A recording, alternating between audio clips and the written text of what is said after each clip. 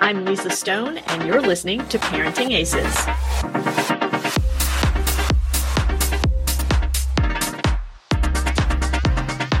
Welcome to Season 10 of the Parenting Aces podcast. I'm your host, Lisa Stone, and we are thrilled to be part of the Tennis Channel Podcast Network now.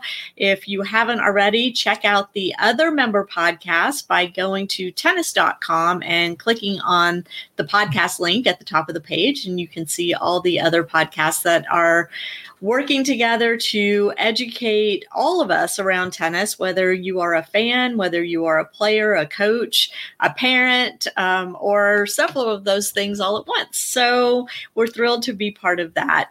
And now we're kind of well within our season 10. There's still so much craziness going on in the world. We've launched our new website. Hopefully by now, by the time you watch this, everything will be working properly. It's been a bit of a roller coaster ride the past couple weeks. That said, I am thrilled to have Dr. Anthony Ross joining us for the podcast this week. And I just looked back through the Parenting Aces archives and realized that Anthony wrote an article the very first year that Parenting Aces started back in 2011. It was really funny to go back and see that. But Anthony is joining us from Brisbane, and life down under is very different from life here in the States in terms of what's going on with COVID. He was telling me they're basically COVID free there. So that's good news, given that the Australian Open is ramping up as we're recording. Qualifying is underway, but the tournament will be starting shortly after you watch this podcast. So if you're listening to the podcast on one of your favorite podcast apps and you'd like to see the video version, come on over to parentingaces.com or to our YouTube channel, and you can watch Anthony and me in action over there. So without further ado, let me bring Anthony on. And Anthony, welcome. It's so nice to see you again. And yeah, it's crazy that you were one of our first guest posts. That's right, Lisa. I do remember writing that article, actually. What was it? Was on like resilience development, I think. Yep. So cool. yeah, back in 2011. My Lord, 10 years ago. I know, right? Crazy.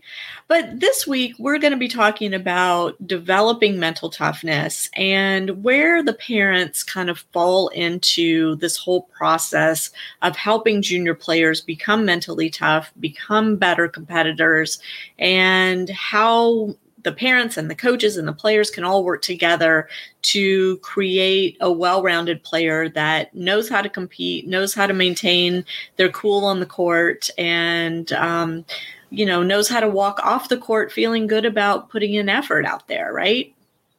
Absolutely. Very important topic.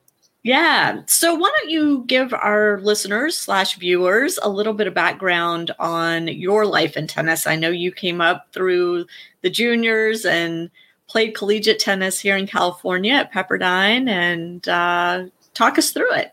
Yeah. So I grew up in Outback Australia, actually, in a very small town. I actually started playing, like, hitting balls against the wall at one end of my family home. Like, there was no coach or anything where I lived, and started to enjoy it that way. And then a coach came into town. I got more into it, was playing more and more, and eventually I started sort of actually a coach by the name of Gary Stickler, who was Pat Rafter's coach, set up this program where they could bring kids from the country into the city and play tournaments and stuff. So I started doing that. Now, eventually my family moved to Brisbane when I was about 14. So I just continually played more and more throughout the juniors. And loved it. And then ended up becoming, good enough to go to Pepperdine, and then, played at Pepperdine. Amazing experience. Just college tennis for me was just the best experience ever.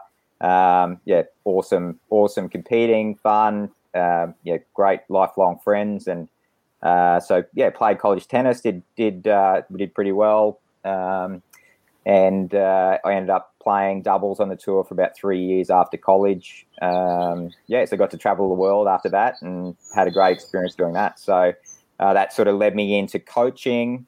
When I finished playing, when I was stopping playing, I realized I I got to about 130 in the world in doubles, but wasn't making a living, just scrapping by. And so I started coaching a couple of players while I was still playing, and really enjoyed that, but found it very challenging. I thought, I guess I thought the transition into coaching would be a bit easier given my history and particularly the mental parts of the game I found the most challenging with the players I was working with. So that sort of started me, sort of made me recognise that for me at least it was really important to if I wanted to be a coach to learn more about that that element of the game and helping other players.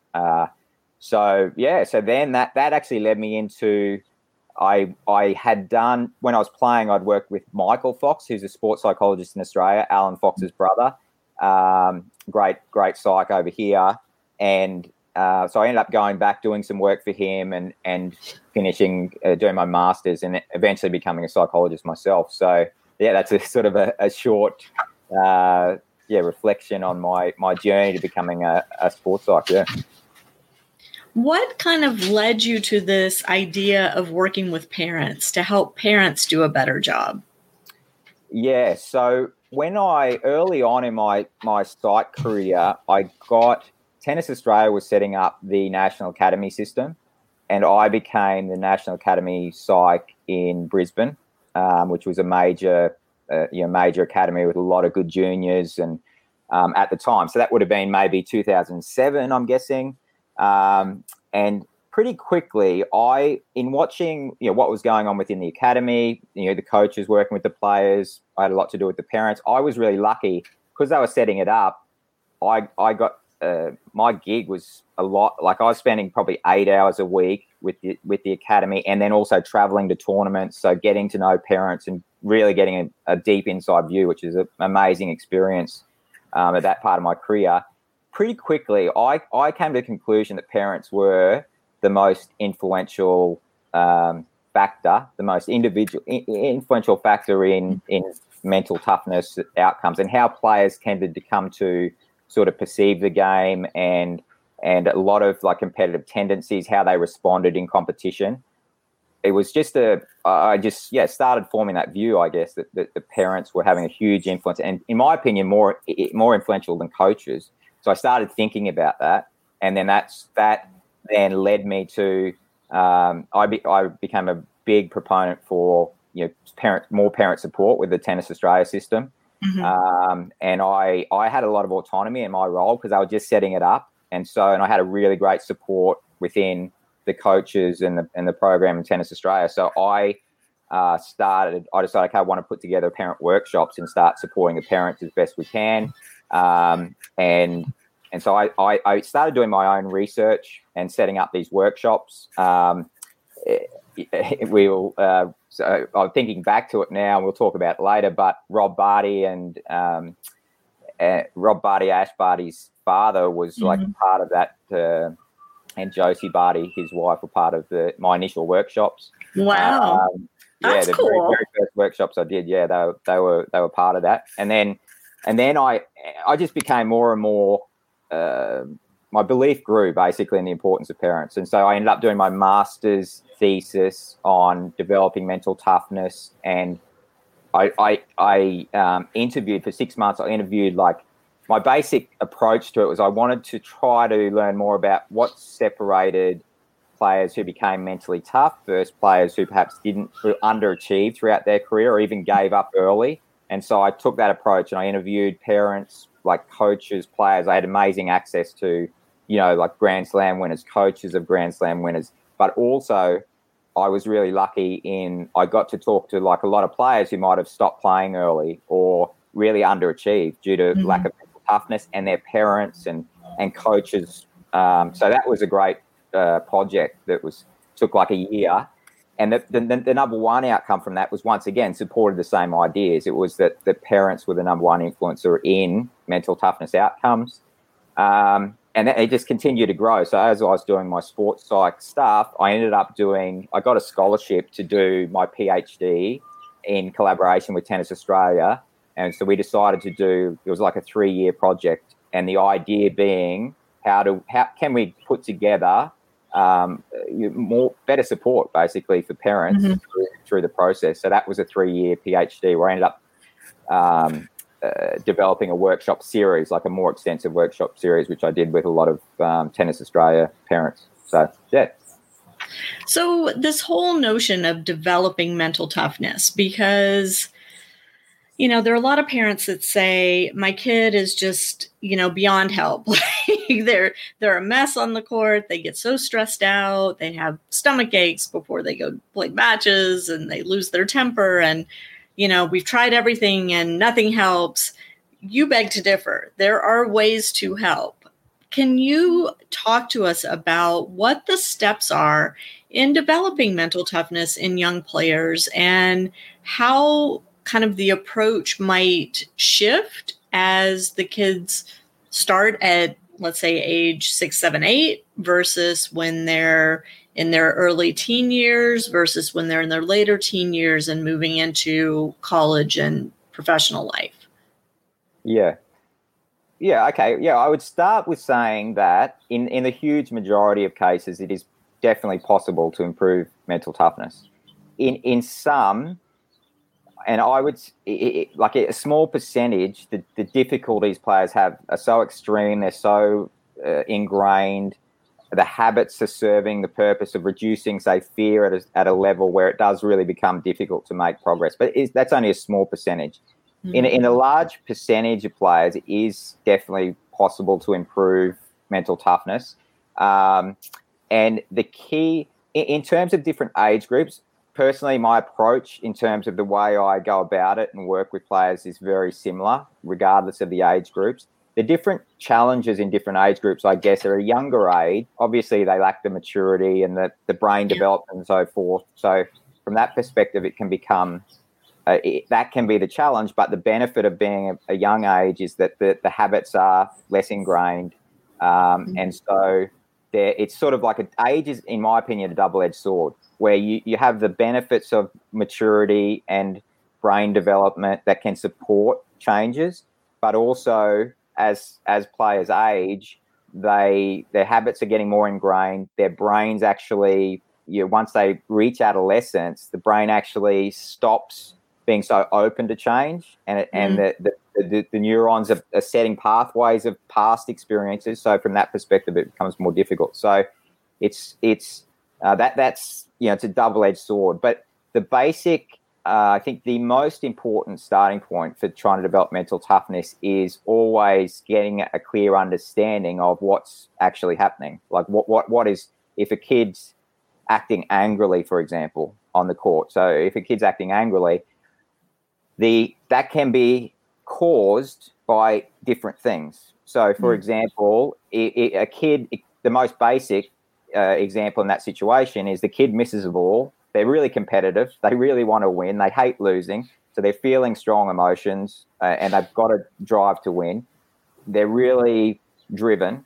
They miss more balls than they want. They naturally feel frustrated, and therefore they get caught in that feeling and they act frustrated. So that's a basic example. But where it can get more complex is that anger also serves to reduce stress and fear and anxiety.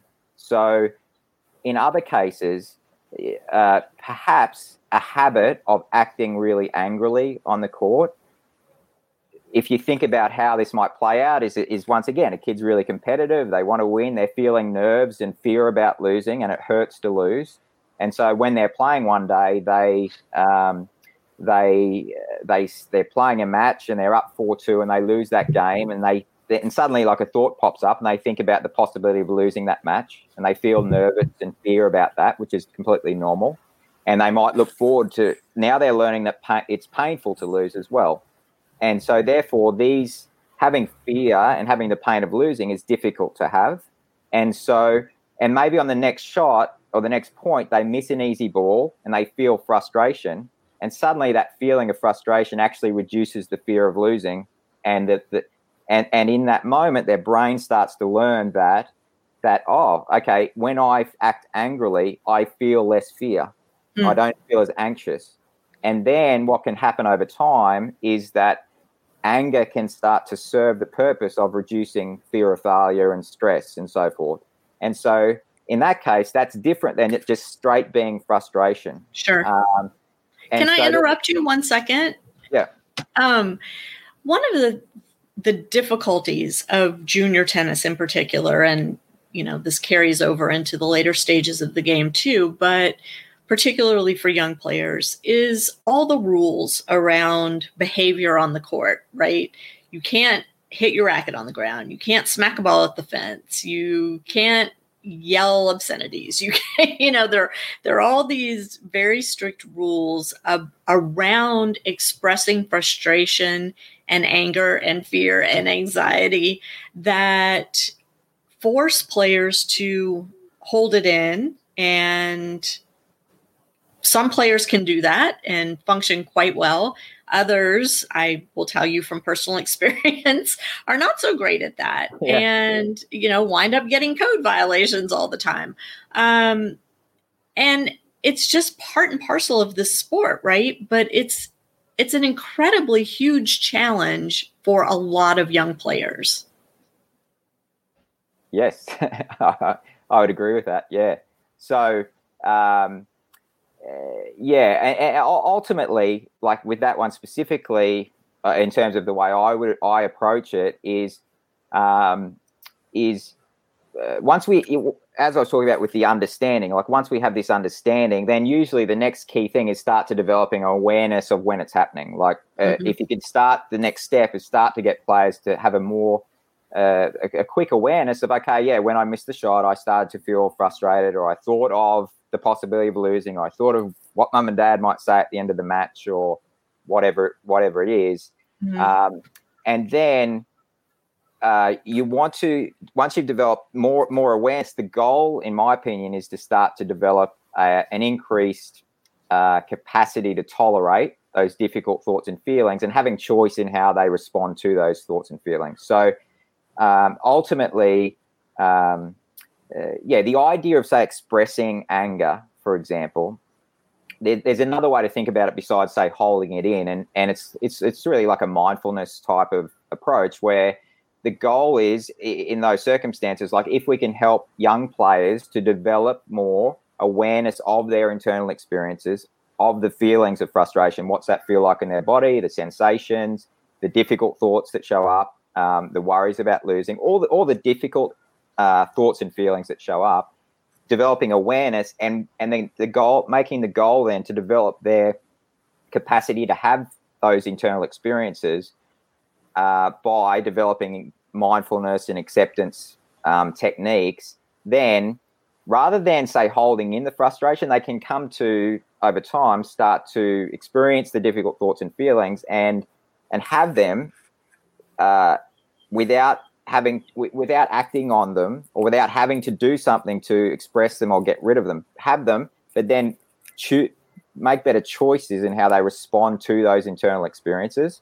Mm-hmm. And so that, in my approach, my approach is really originated in what the therapy is, acceptance and commitment therapy. It started as a clinical therapy, and then it's now widely used in performance and sports. And with this approach, the goal is really to help players develop awareness and acceptance of internal experiences and increase their choice in how they respond to them, rather than like traditional sports psych.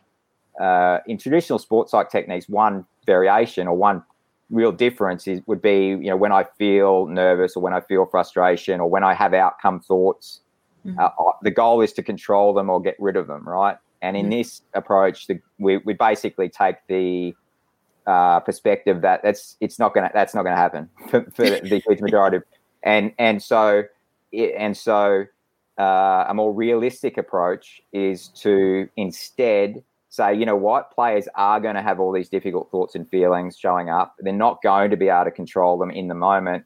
How can we help them respond better to them when they're there? Mm-hmm.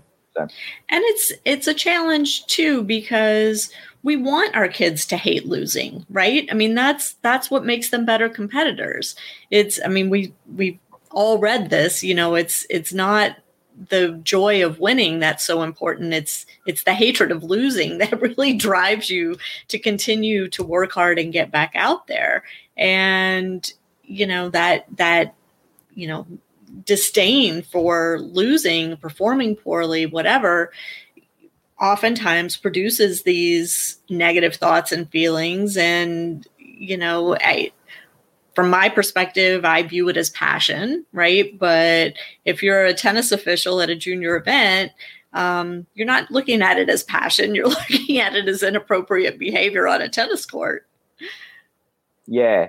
I mean, you're right. Like when it comes to motivation and the drive to win and the hatred of losing, like the more competitive the kid, to me, that's another double-edged sword. Like you do need it because that's what creates the motivation and the drive. But then the difficulty with the more competitive kids are, the more strongly they feel the emotions that come with that. And so the perfect, if you're looking at, okay, how do we develop, the best competitors overall, the foundation is having a really competitive kid. Like without that basic, natural inclination, then they're not going to become as good as someone who is really competitive to start with, and then over time develops skills in responding well to the difficult internal experiences that come with competition. Mm-hmm. So what are some of the things that you have the young players do to develop these skills? Okay, so I mean, my basic method, I call it the PACT method. So there's really 4, like if we look at what stops players competing well and the skills required to be mentally tough, I would argue that there is really only 4 basic challenges and skills required. And so, I mean, the first challenge is what we just talked about, motivation, right? So if we look at a player who's not competing well, maybe they're lacking motivation. And so the things to help players with that, obviously it does have challenges around if they're not naturally motivated, but to help them develop motivation, the P for me is purpose. Connect them with their purpose of where are they trying to go? So you're sort of goal setting, and why is it important for them to do actions that are helpful?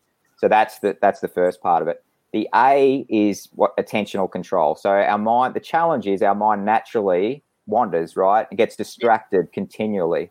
And so it's the skill development that helps players is just a really basic training and practice of noticing when we get distracted by things not to do with the match, typically, like our mind's wandering onto what are we going to do later, or other stuff, getting distracted by other courts, and noticing when this happens, and then continually practice shifting back and trying to be in the present and so forth. So that's the skill there is attentional strength, I would call it. And that's a good basic practice that would typically be helpful.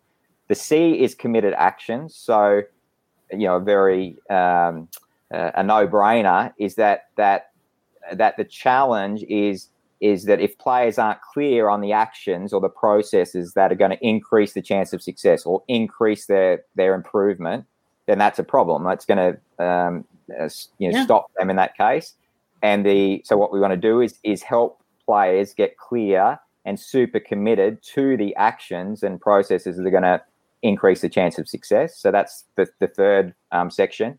And then the fourth one is sort of what we've been talking about. So the fourth challenge is really that when players experience difficult, unintentional thoughts and feelings when they compete, our natural tendency is to get caught up in them and act based on them.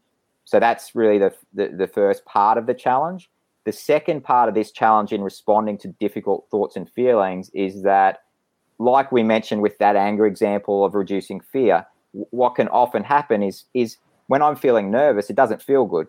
And so my brain is always in the background sort of sneakily looking for ways to reduce difficult thoughts and feelings, but often that occurs in unhelpful ways. So around the fear of failure, habits like easily develop around, for example, acting angrily, or a really common one is not trying as hard, right? Mm-hmm. So when a player doesn't try as hard, that actually serves to reduce the fear of failure.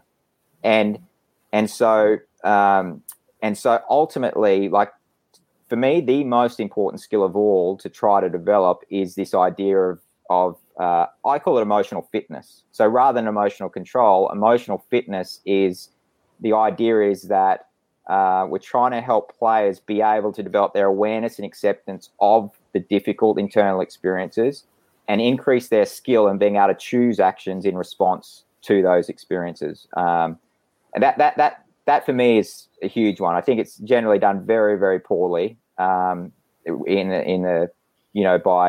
parents, coaches, psychology in general. As a field, I think is still way behind in the idea of. You might think of it like, a good analogy to sort of help parents wrap their head around this is like in physical fitness development. So if a player's doing physical fitness training, to get fitter, they've obviously got to do running, for example. And as they run faster for longer, they start to feel physical discomfort.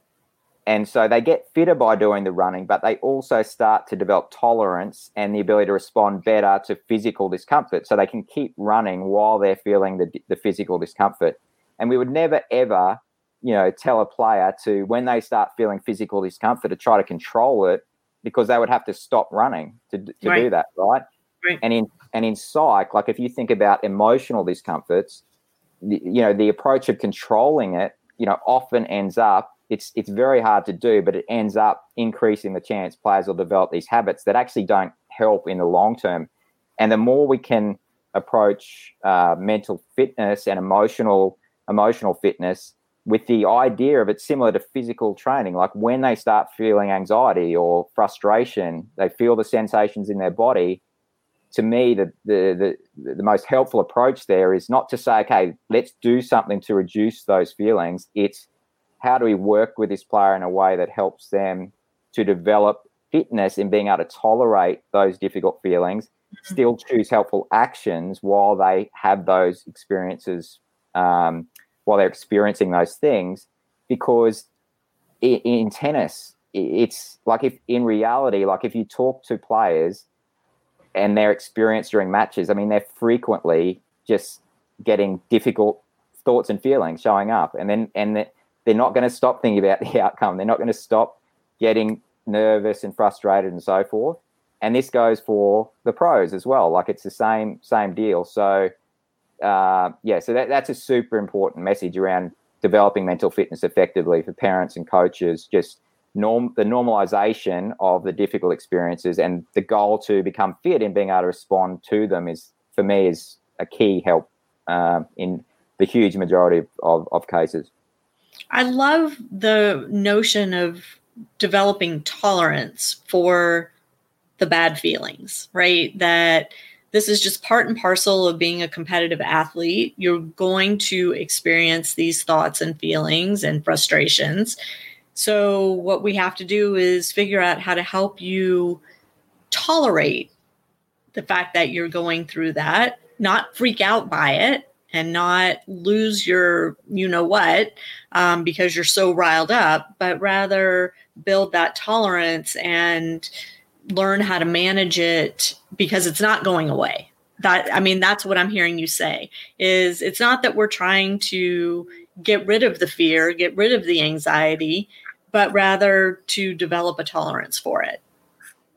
Exactly. I mean, in the perfect world, we would, right?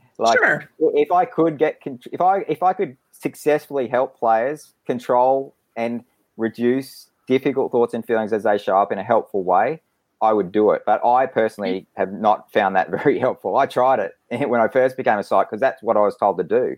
It was sort of, but and around that, like the normalization of it is like, even as you discuss it, I think about not only are like competitive kids, they're not only going to feel an average level of difficult thoughts and feelings, like we've discussed. The more competitive the kid is, the more they're putting into their tennis, the more the family's putting into the tennis, the more of that they're going to feel. Like, the more they commit to it, the more they're going to care. And the more they care, the more of these things are going to be part of the experience.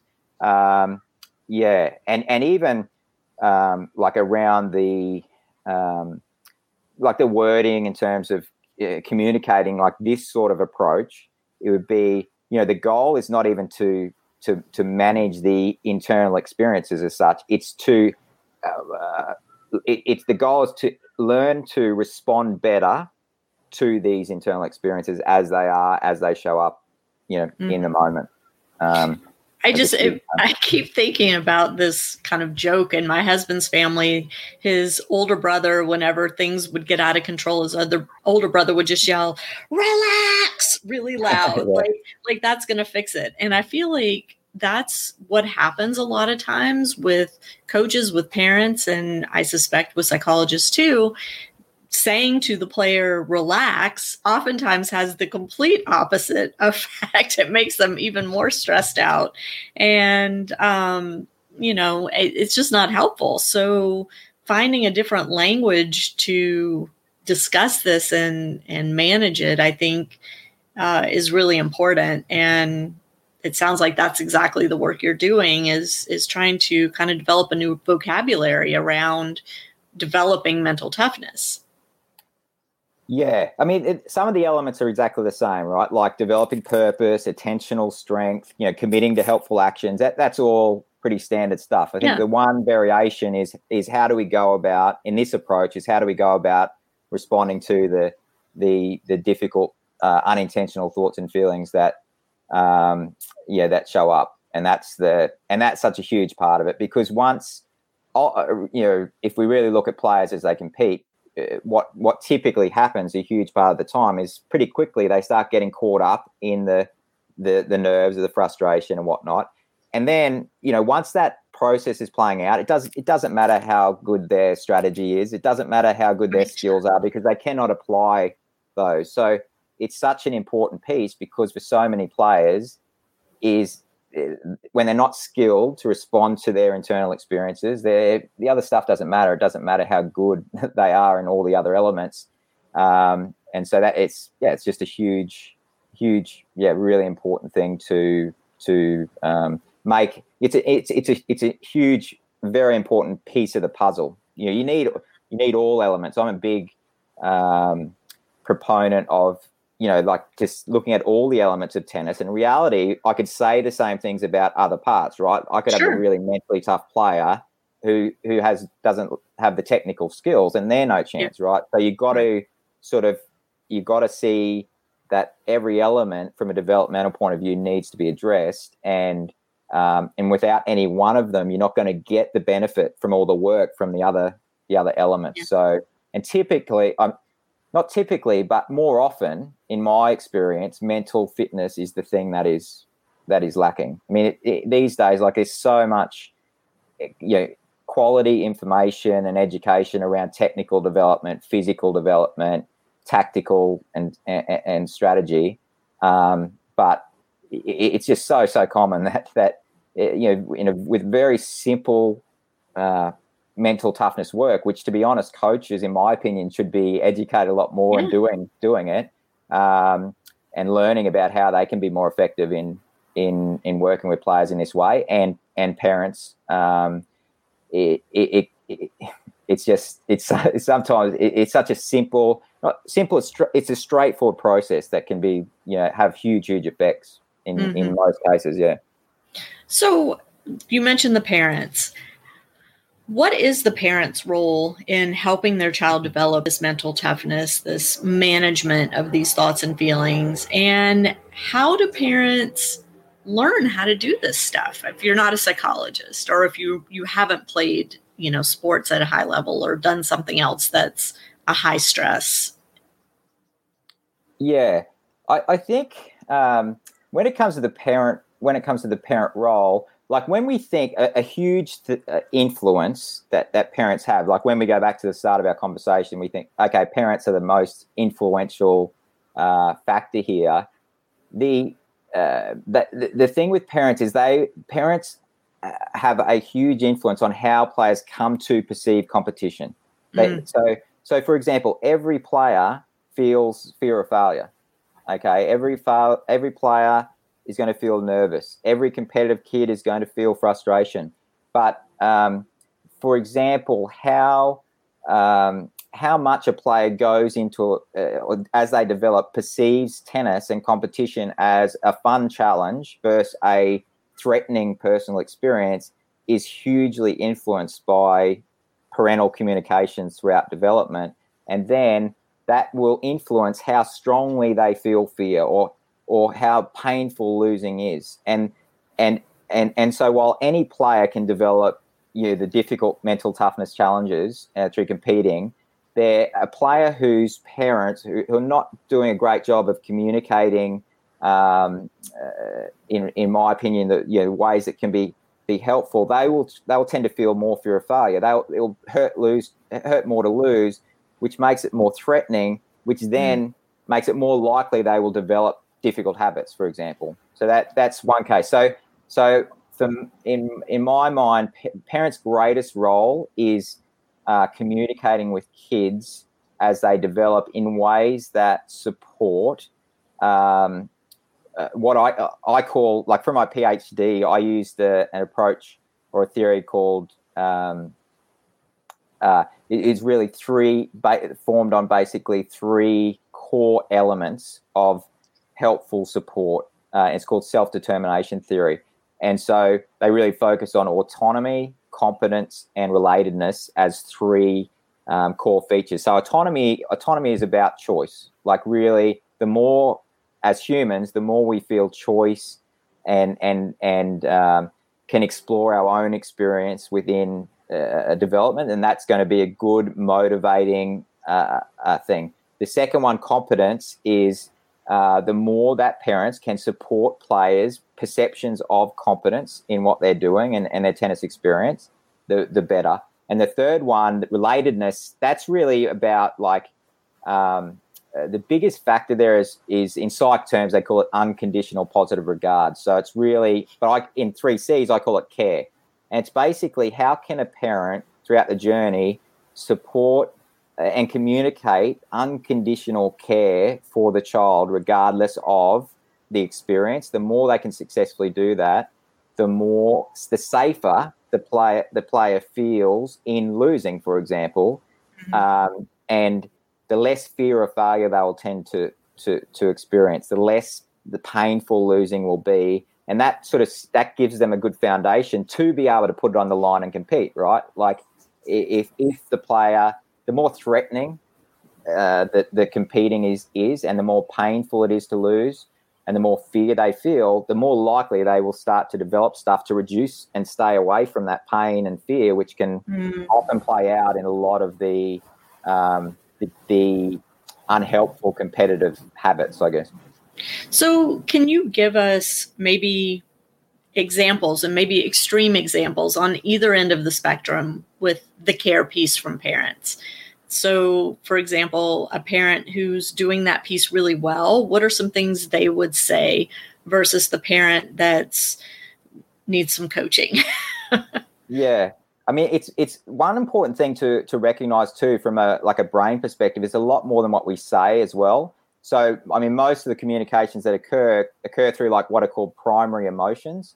And so it's sort of, so a parent could actually be saying the right thing. And this goes for coaching. It goes for anything, any communication. Like we could be saying the right thing, but it's our own experience will get transferred to the child through what are called mirror neurons in our brain. And so I think the first thing I would say is be aware of more than just what you're saying. It's how you're saying it. It's body language. It's nonverbal communication and so forth.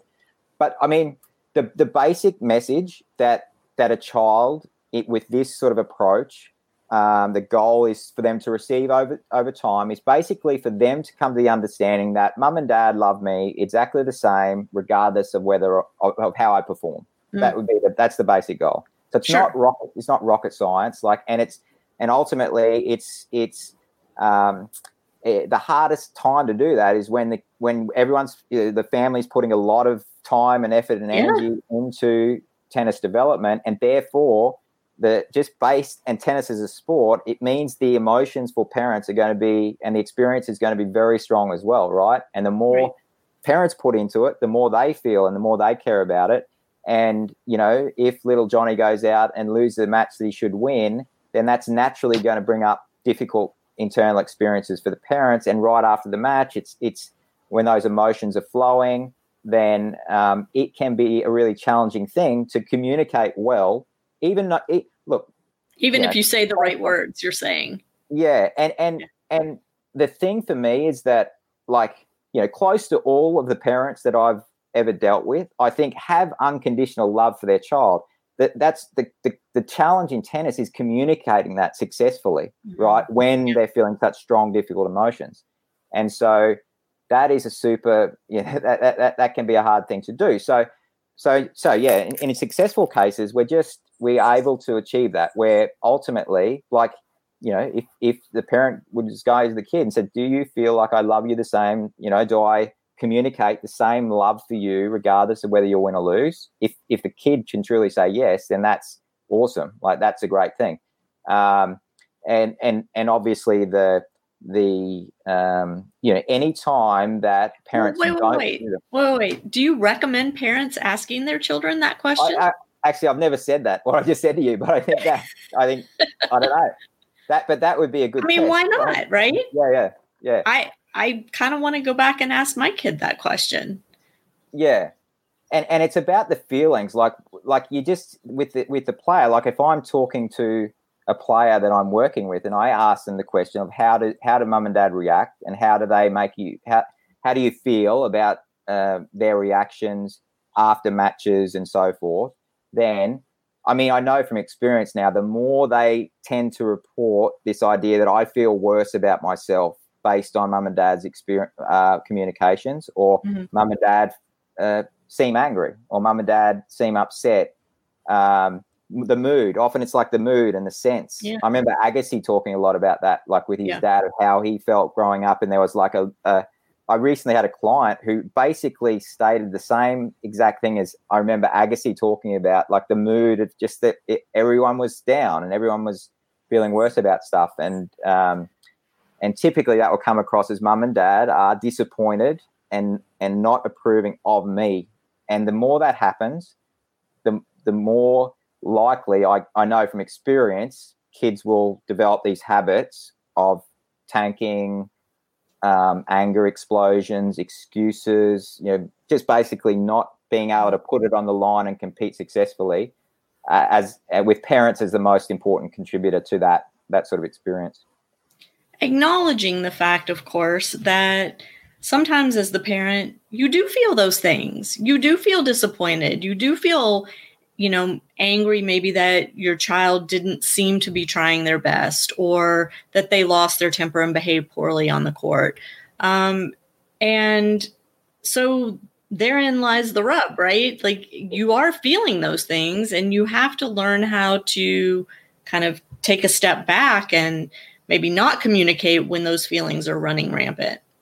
So the one vital clarification there is, when I was talking about the unconditional positive regard, that's based on performance, like how well did they play, which is separate to effort, for example, or behavior. Right? So you definitely want to have standards and set behavioral expectations around how you expect your child to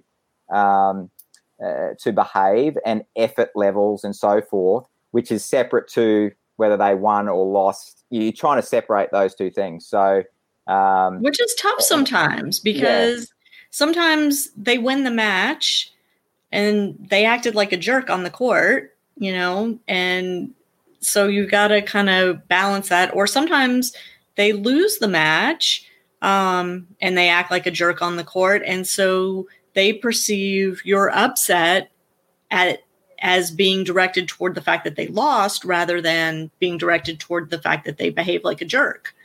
Yeah, and one goal there, I would say, is to be very clear when you're communicating about what you are upset about. And look, I mean, the challenges, I think one important thing for parents to recognize is just that how challenging it is, right? Like that in itself, I think, is a helpful thing.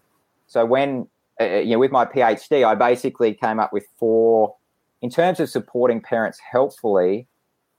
I think one thing that we typically lack is we just tell parents what to do, right? Yeah. And there's seriously important missing pieces of the puzzle there. So really, for me, to support parents successfully, you want to help guide parents on these are the type of communications you're looking to have.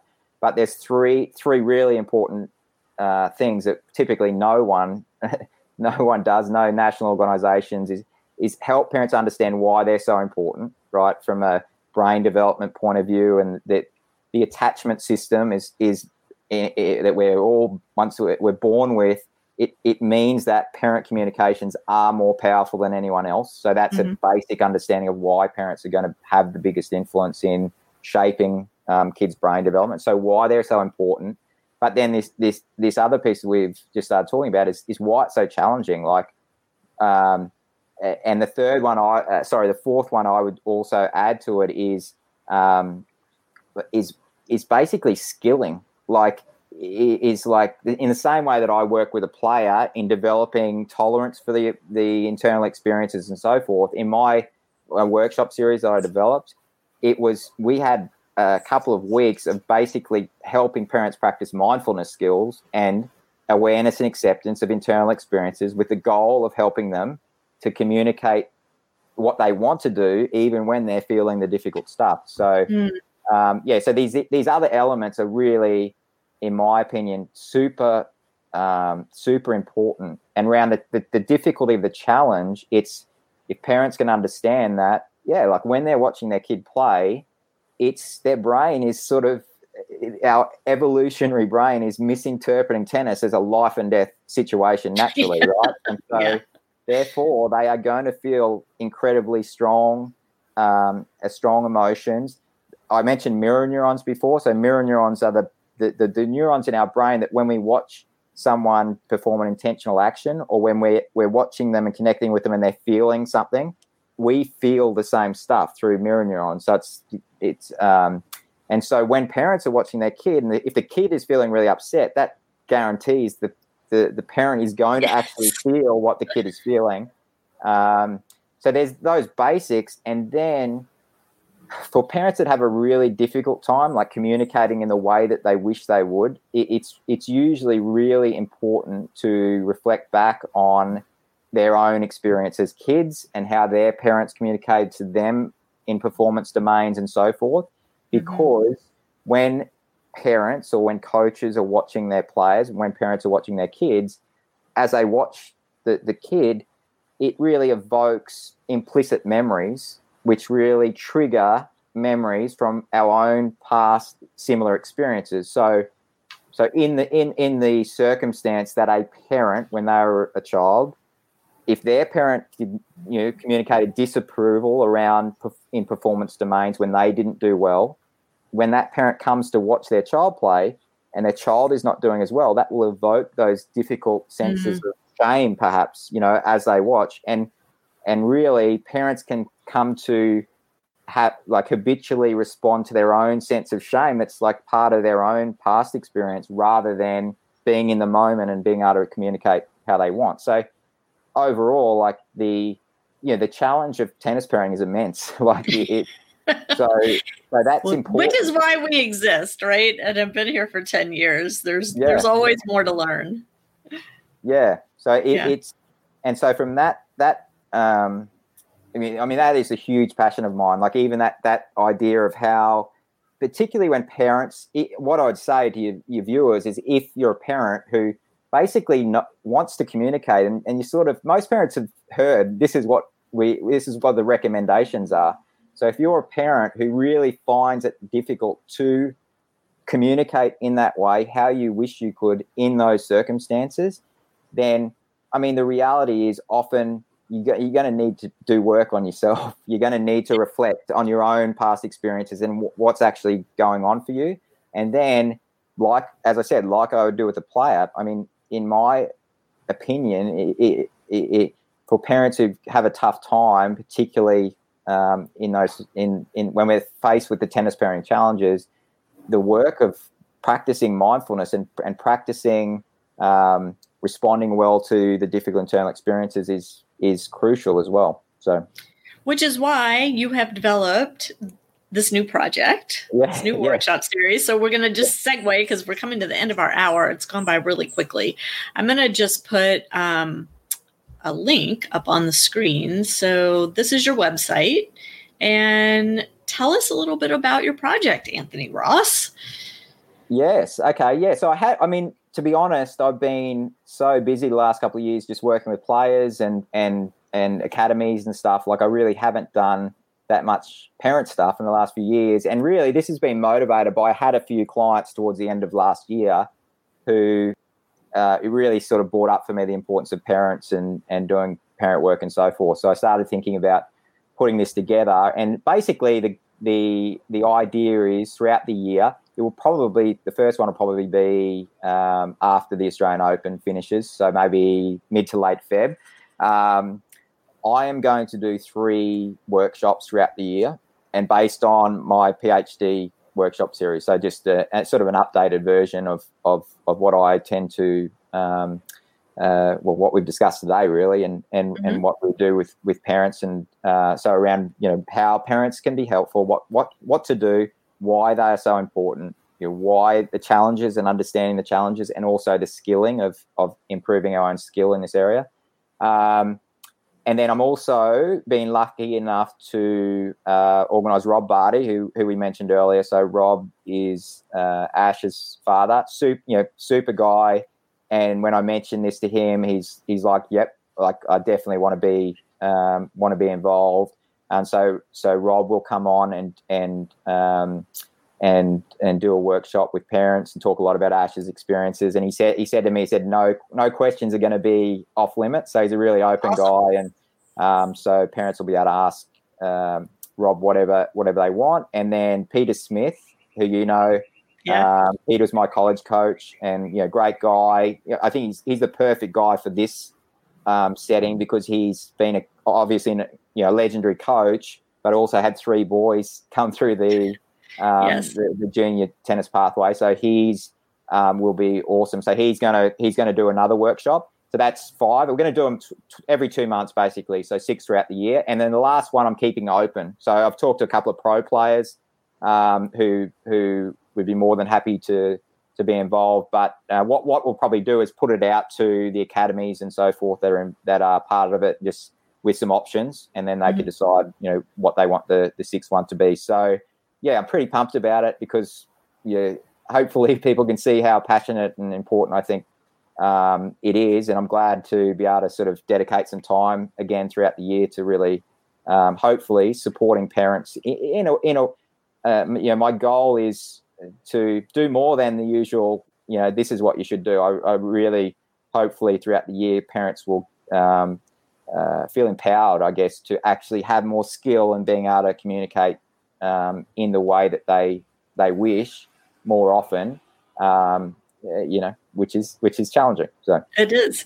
And this is the website. So if you are interested in signing up for or getting more information on Anthony's Parenting Healthy Mental Toughness Project, that's a mouthful, go to the link, and there's all sorts of great information there and signups. And Anthony's offering a discount to Parenting Aces premium members, which we'll have that link on our member discounts page on parentingaces.com. But also, I just want to say that, the goal of having these types of conversations, Anthony, and the reason why the parent education piece is so important, in my opinion, is that we all want to come out the other side of this tennis journey in a good relationship with our children, right? We don't want tennis to pull us apart. We don't want the journey to be so confrontational and so volatile and so angry and frustrating for all parties involved that we come out the other end saying, oh my God, why did we ever do this? No, the opposite is the case. We want to come out of it feeling very close to our children, feeling like we invested this time in them to help them develop skills and talents and all sorts of different pieces that are going to help them be better human beings as they enter adulthood. And part of that is understanding the mental toughness side of the game and understanding our role as the parent in helping our children develop that toughness and that skill set. Absolutely agreed. And we've talked a lot about the challenges and the difficulties today, but the other side of the coin is it's ultimately the parent role is I would just say it's power. It's I call it the perfect storm of the circumstances that set up really a a power that has the power to have an incredibly positive experience on a child's development through tennis. And tennis is an incredibly powerful opportunity to ultimately a very, very few kids are going to be pros, and so and the many other kids that it's an opportunity like really rare.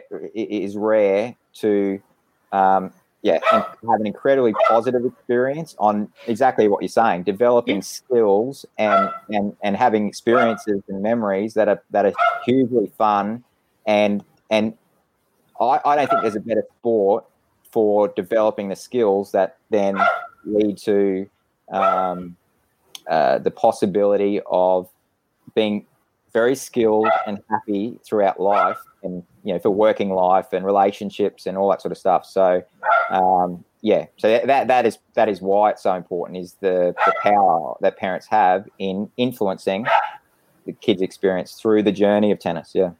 Absolutely.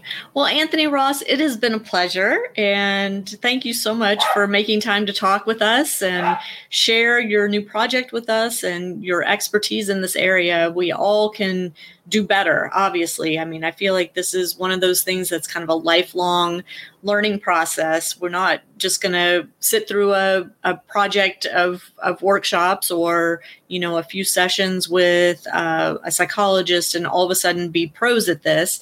It is a process. And I think, it's never too late to start, and really appreciate you taking the time to talk with us about it.